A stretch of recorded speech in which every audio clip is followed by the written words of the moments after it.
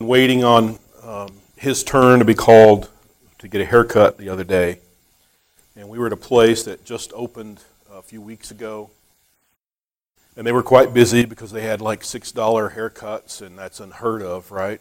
$6 haircuts, and that's the reason we were standing in line or waiting in line.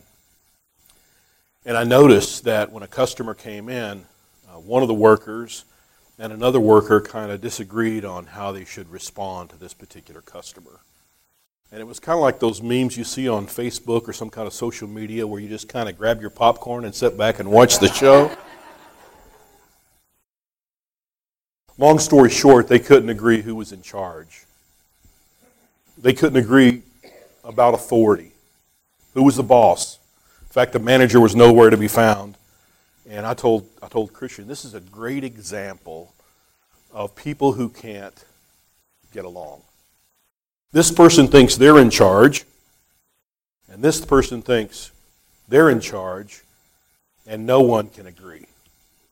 Isn't authority kind of a strange thing? Authority is often seen as way hot. Authority is often seen as evil, right? I mean, power corrupts. We all know that. Sometimes, of course, that's true. Power does corrupt. Sometimes there are people that use their office or their situation to abuse others, to demean or to take advantage of those less fortunate. Maybe you've experienced that or you've seen that from a distance. But what about when leaders do something right? What about when widows and orphans are cared for, all because someone was in the right position to do something about their plight? What about when someone stands up to the bullies? That's an appropriate use of power, right? Is power abused? Of course. Is authority all bad? No. I remember an 8th grade English teacher, and perhaps you had an English teacher like this as well, an 8th grade teacher that said, choose words wisely. Words matter, right? So words like always and never carry with them an immense amount of weight. And they're used all too often in our world. Rarely do we say something happens always, or should we say that? Rarely should we say that something never happens.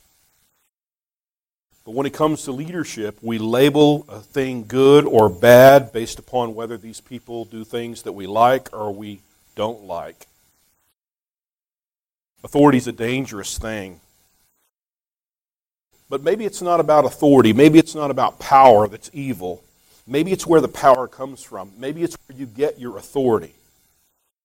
In other words, where you get your power determines how you act. For example, if someone makes themselves known or they think of themselves as being the boss, right? The manager's not around, so I'm going to say how things are going to go. No, I'm going to say how things are going to go. I was hired 30 minutes before you were hired. Get the idea? But when we begin to think that we are the boss, chances are there will be a backlash. Yet when others see a potential, they see a skill set or certain giftings, and they elevate people in the group, hopefully those people that are elevated are humble enough to never mistreat their position. You know just as well as I do that society says dog eat dog, destroy others to get what you want, or a new catchphrase is to get what you deserve. Hurt someone else before they hurt you, at least that's what the world says. But the Bible defines leadership, authority, and power differently.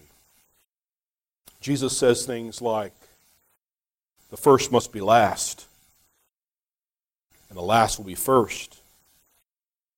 He demonstrates leadership, love, and service by taking a towel from his waist and washing dirty feet, even feet that will eventually betray him. Of course, the Bible also speaks of church leadership by using words like submit. That's something we could all work on, right? We don't like that word submit. But the word also challenges church leaders to love our sheep like Christ loved the church. And how did he love the church? How did he love the world? Yeah. Father, forgive them. They don't know what they're doing. That kind of love. The king was the ultimate servant. Throughout the Gospels, those who think they have the power fight against what Jesus is doing. Did you hear what I'm saying? We're talking about authority, and throughout the Gospels, Matthew, Mark, Luke, and John, those who think they have the power, whether it's Pharisees, Sadducees, the Sanhedrin, the Romans, those who think they have the power are constantly fighting, creating this tension between themselves and Jesus.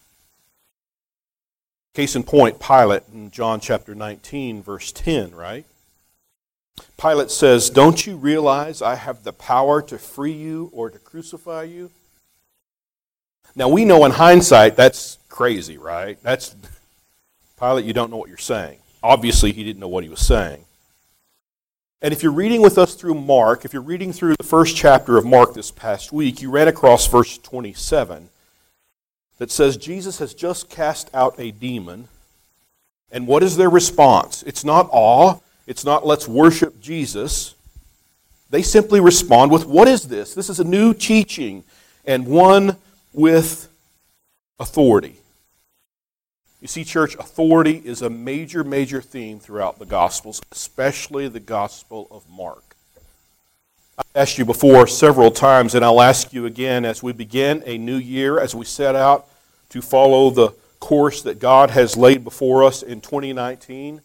What will you do with Jesus? Isn't that the ultimate question, not just for us in this room, but for the world in general? What will we do with Jesus? You can say he's a good rabbi. You can say he's a good person. You can say that he had morals figured out, but you're not saying enough. What will you do with Jesus? And what kind of authority would you offer Jesus? Luke chapter 6, verse 46 says, "Why do you call me Lord? Why do you call me Master and not do what I say?" This text before us, the text that Dottie just read for us before she prayed, Mark 1, 35 through 45, is a text about authority. What will they do with Jesus? He's just done something miraculous for them. He's just proving what he came to do, and yet they're having struggles within their own mind because the Messiah, in their mind, is going to overthrow the Romans, right? The Messiah is going to come as a strong Arnold Schwarzenegger kind of guy on steroids that's going to destroy the little guy. But not so fast.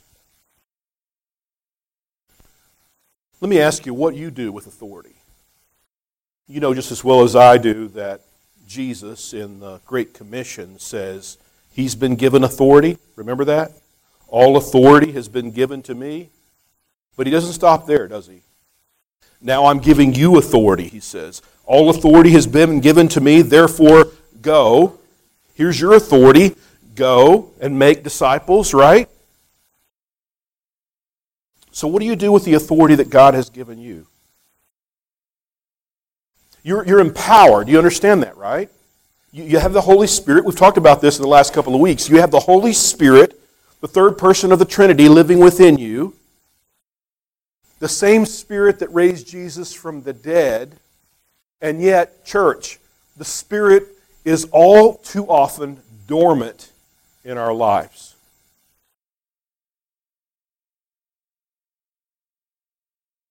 Do you hear what I'm saying?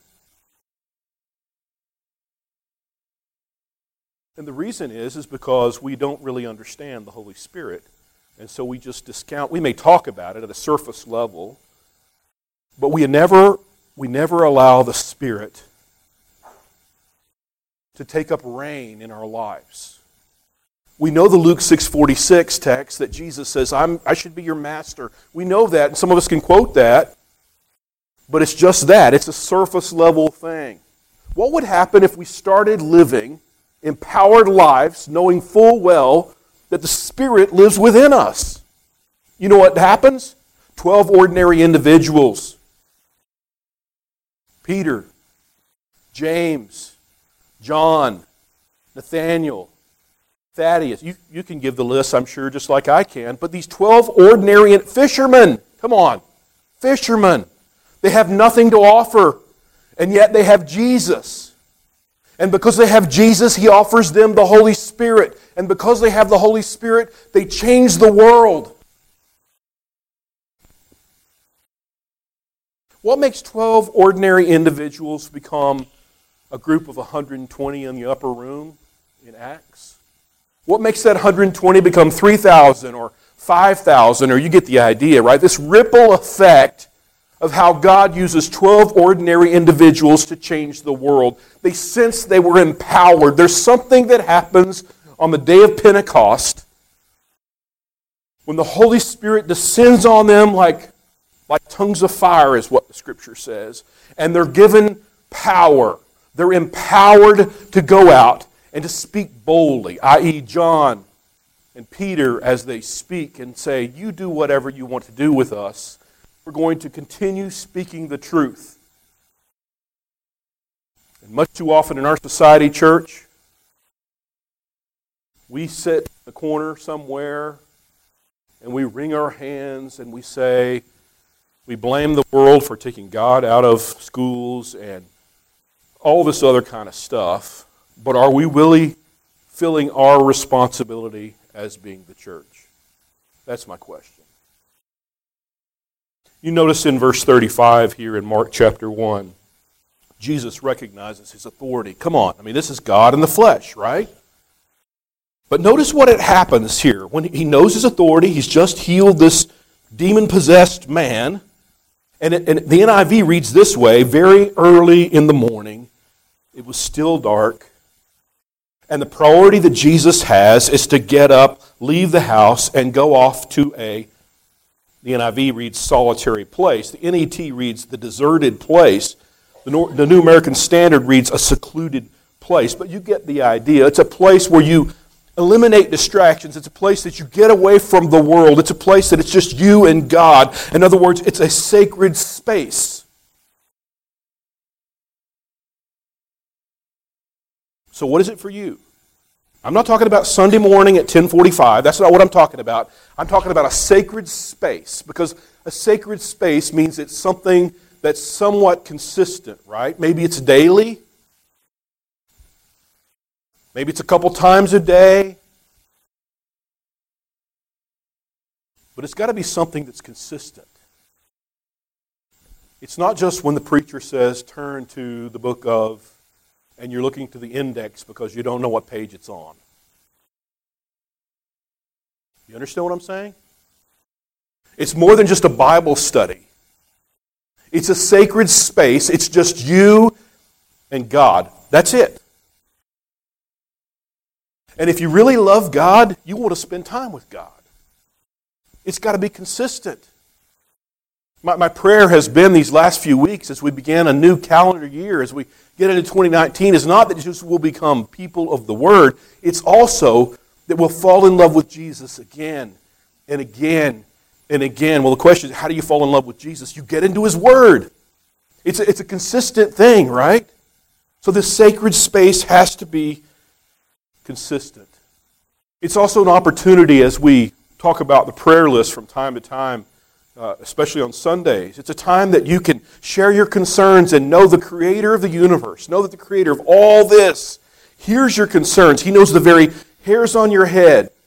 He knows your prayers before you pray them. And yet we have the great blessing. We have the luxury of sharing our hearts with the Creator of the world, knowing that He can do something about those things that weigh our hearts down. Isn't that amazing? What a great gift. And a sacred space is not just about consistent and sharing your thoughts with God. It's also a time where you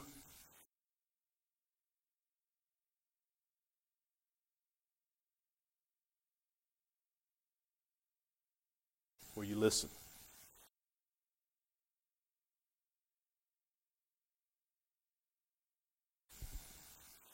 In recent weeks, I've quoted to you the Psalm 46:10 text that says, "Be still and know that I'm God." Many of you could quote that back to me. And we consider it a victory if we are still for about 5 minutes. I say weak. I'm going to throw you under the bus too.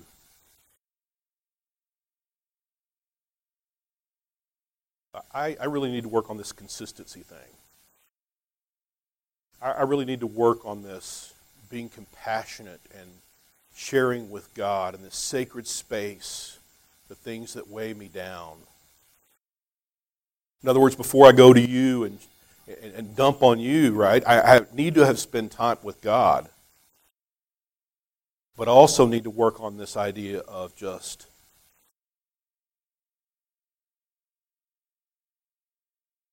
listening. And we live in such a rush society, right? That we read a few passages, say a short little prayer, and then we're off and out the door, right? To go. Man, I hope I'm a better listener this year. I hope you're a better listener this year. Think about that for a second.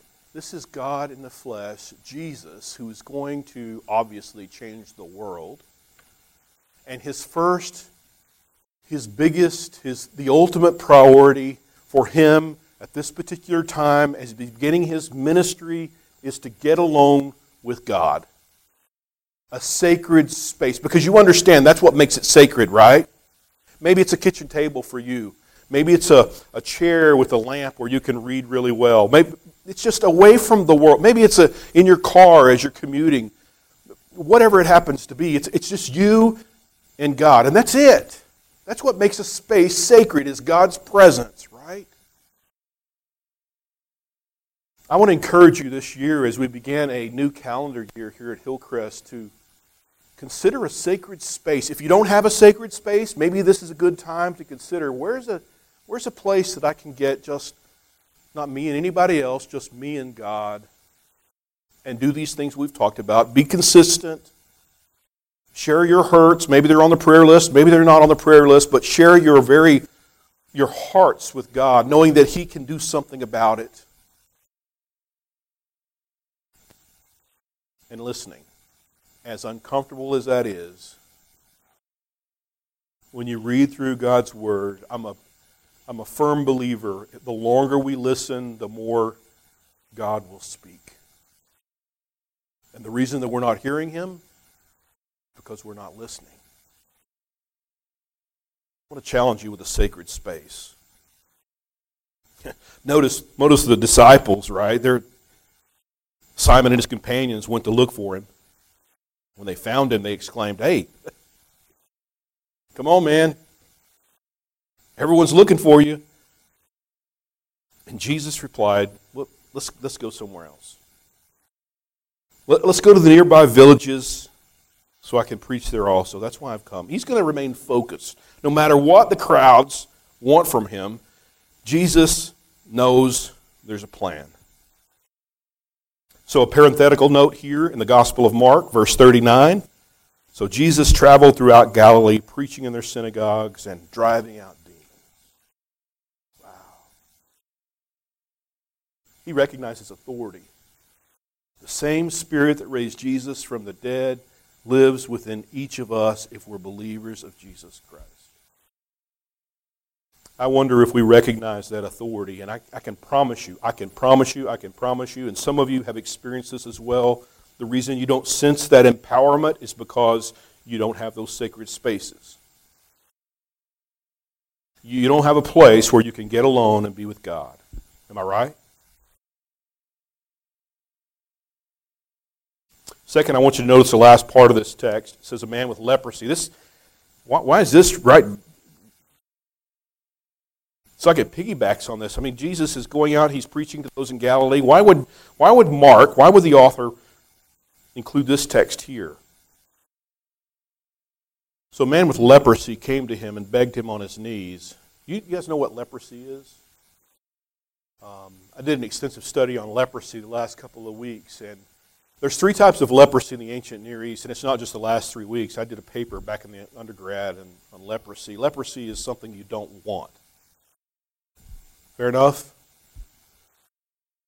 There's three types of leprosy, at least for individuals. There's leprosy in homes and mold and things like that. But we're not talking about mold in houses and going in cleaning houses, black mold and things like that. We're talking about leprosy with individuals. And so these three types of leprosy are one that attracts just the joints and it gets you to be where it's almost like you're wasting away from the inside out. Can you imagine? There are things like depression. You mentioned depression earlier. Things like depression or attention deficit disorder. There are diseases where we can't see them physically, but we sense they're there. You know what I'm talking about? This particular type of leprosy would be, you could see the effects of it, but you just couldn't see it. You know what I mean?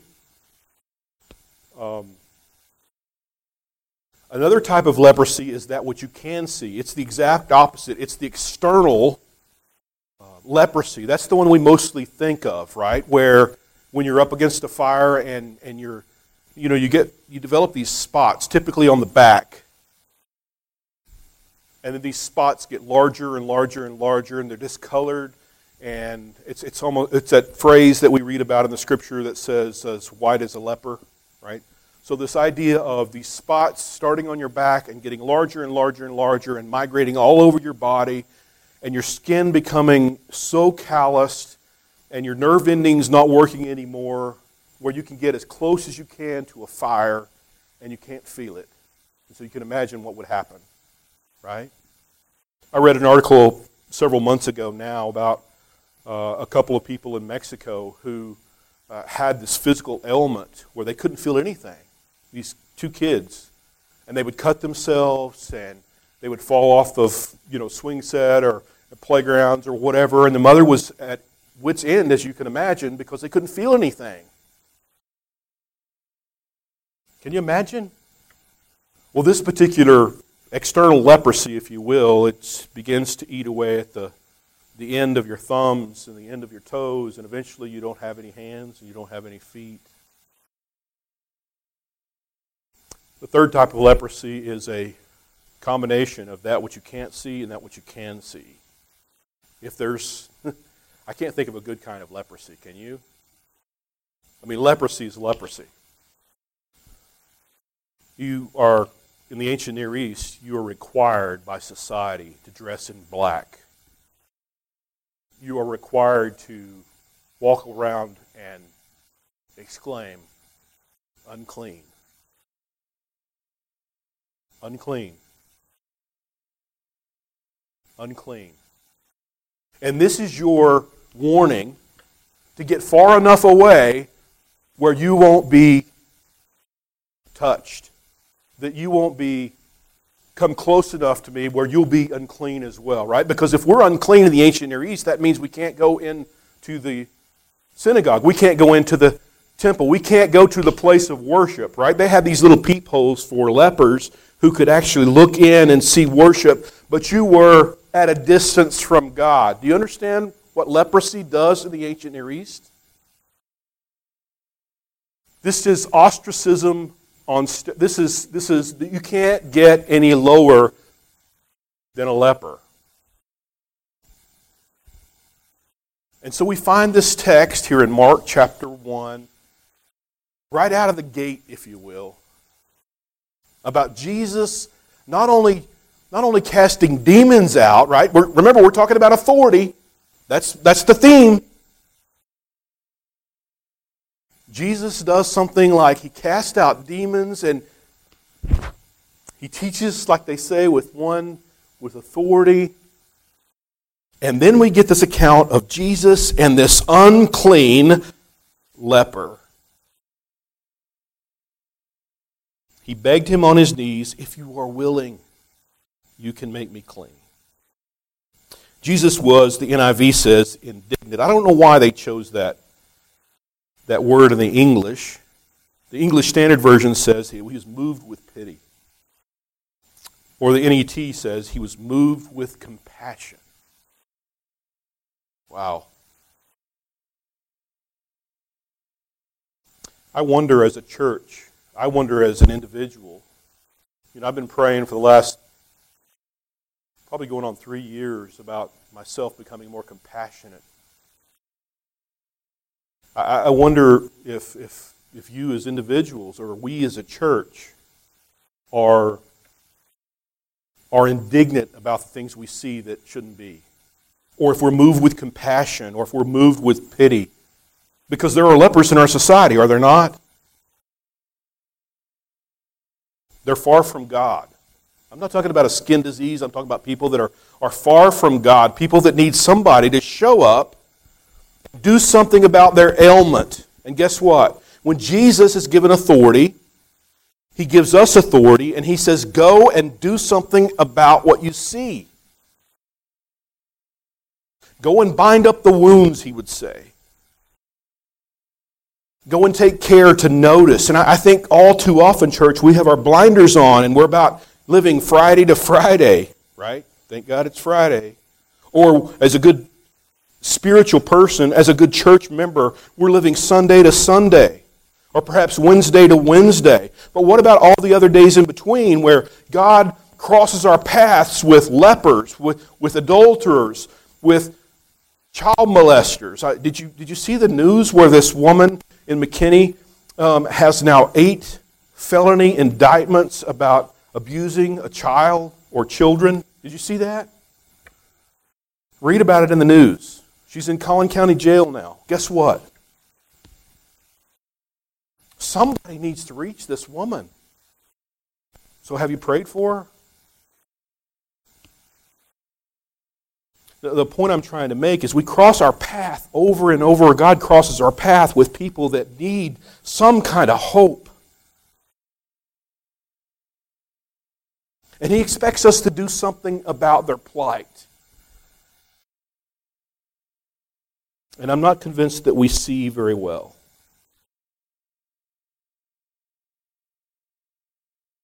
I love Jesus' response here, verse 41. I am willing, He said, be clean. Society may not let you in. Society may say you stand at a distance and you have to worship from over there, and until you get it all together, until you wear the right kind of clothes, until you know the right language, until you jump through all these hoops, then you can join our crowd. No, that's not what Jesus says. Jesus says, I am willing, be clean. This is the gospel. This is the good news for this leper, right? And sinners need to hear the good news. Verse 42, the gospel writer says, immediately the leprosy left him and he was cleansed. That's it. That is it. There's people in your life, there's people in your family, there's people that you work with that need Jesus. And God has put you in that scenario, God has put you in that place to share Jesus with these people. And this is what God wants to do for them. It's interesting here that Jesus sends him away at once with a strong warning. He says, don't tell anybody about this, right? Go show yourself to the priest, make the sacrifices, do what Moses commanded. Right? He's a good Jew, remember. By the way, leprosy, technically leprosy, full-fledged leprosy could never be cured. That's why this makes it such a miracle. Leprosy could not, there are certain things like, let me give you a modern day example. Eczema, right? Dry skin. Yeah. That can be cured. You can take medicine for that. You can treat the symptoms. We're not talking about treat symptoms. We're talking about from the inside out, Jesus heals this man. This is the gospel. And then he tells him not to go tell anybody except make the sacrifices.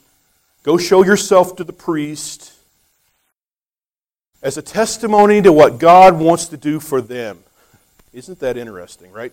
As a testimony to what God wants to do for the religious people. They're so caught up in the law, they're so caught up in the Torah, they're so caught up in being religious that they're missing the Messiah. You hear that? We can be so good, quote unquote good. We can be so good that we're not any good.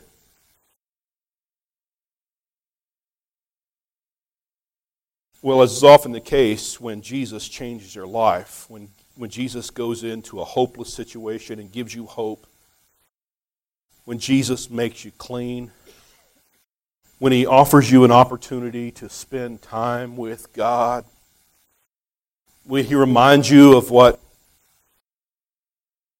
the crucifixion and the resurrection is all about, this man can't stop talking.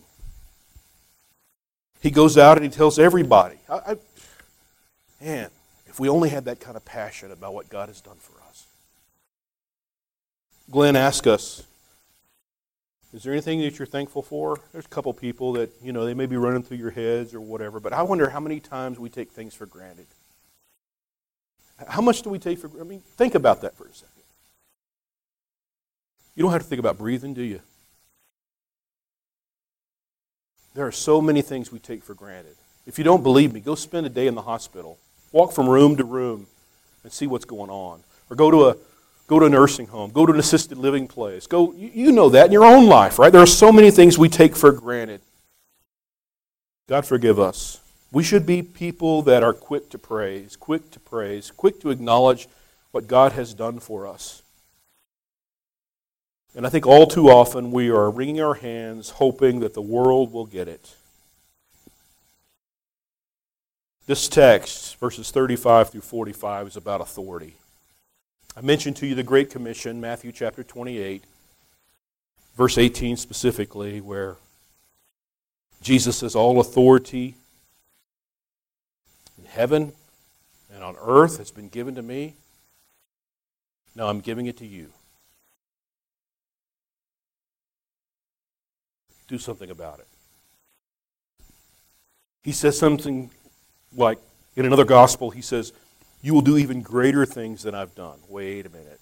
Do even greater things than Jesus has done? How's that possible? It's possible because, read John chapter 14. Don't be troubled. Don't let your hearts be troubled. I'm going to go away, but I'm going to send you the Paraclete. I'm going to send you the Holy Spirit. I'm going to send you God, and He will reside within you, and you will do great things. You will do even greater things than I've done. Is that Jesus says it's possible? We need revival, not because the Holy Spirit's not here. It's because He's been dormant for so long. In Luke chapter 10, let me remind you of a text before we close. In Luke chapter 10, Jesus sends out the 72. You remember the text, right? The Lord appointed 72, it says, and sent them 2 by 2 ahead of Him to every town and place where He was about to go. And He told them, the harvest is plentiful, but the workers are few. Would you say amen? Yeah, the harvest is plentiful, but the workers are few. Ask the Lord of the harvest. Get this sacred space. One of the reasons we're having a men's breakfast once a month is to have this sacred space. Not just as individuals, but collectively as a church. Ask the Lord of the harvest, He says. This is God's will, that the world be clean. Ask the Lord of the harvest to send out workers into the harvest field. Go, I'm sending you out like lambs among wolves. Man, and we go out ill-equipped at times, don't we? He goes on to talk about faith, and if you're at that text, I want to drop down to verse 17, if you're there with me. So these 72 go out, and Luke records for us, they returned with joy and said, Lord, even the demons submit to us in your name. We just read about Jesus casting demons out in Mark chapter 1. And here we have 72 that Jesus has sent out, and they've cast out demons. How is this possible? They've been revived, right? The Spirit is no longer dormant in their lives. Lord, even the demons submit to us in your name. Wow! I want you to notice what Jesus says. I saw Satan fall like lightning from heaven. I've given you authority. There it is. I have given you authority. Red letter edition. I, church, have given you authority to trample on snakes and scorpions, to overcome all the power of the enemy. Nothing will harm you. Do you believe that? However, don't rejoice that the Spirit submit to you, but rejoice that your names are written in heaven. That's even a greater miracle, right? What about authority? If you're a follower of Jesus Christ, you have responsibility. You have an authority. And your authority comes from that within. The Holy Spirit resides within you. Will you allow Him to remain dormant? Or will 2019 be such a great year that we can look back in November and December and say, look what God has done. Look what God has done, not because of who we are, but because of the authority that God has given us. Right? And when you come across these people in your world, when you come across these people in society that need a handshake, that need a meal bought for them, that need their rent paid, that need something, and you wish them well but don't do anything about their needs, what does James say? We're not speaking, we're not doing things with authority, right? What a huge responsibility. May God come back and find us not as just people who consume, but we're actually going and doing with authority the things that God has called us to do with His authority, right? That changes from a good people to a people that is acknowledging who God is. Open our eyes, God. Open our ears. Allow us to see, allow us to hear. That's my prayer. Would you stand as we sing?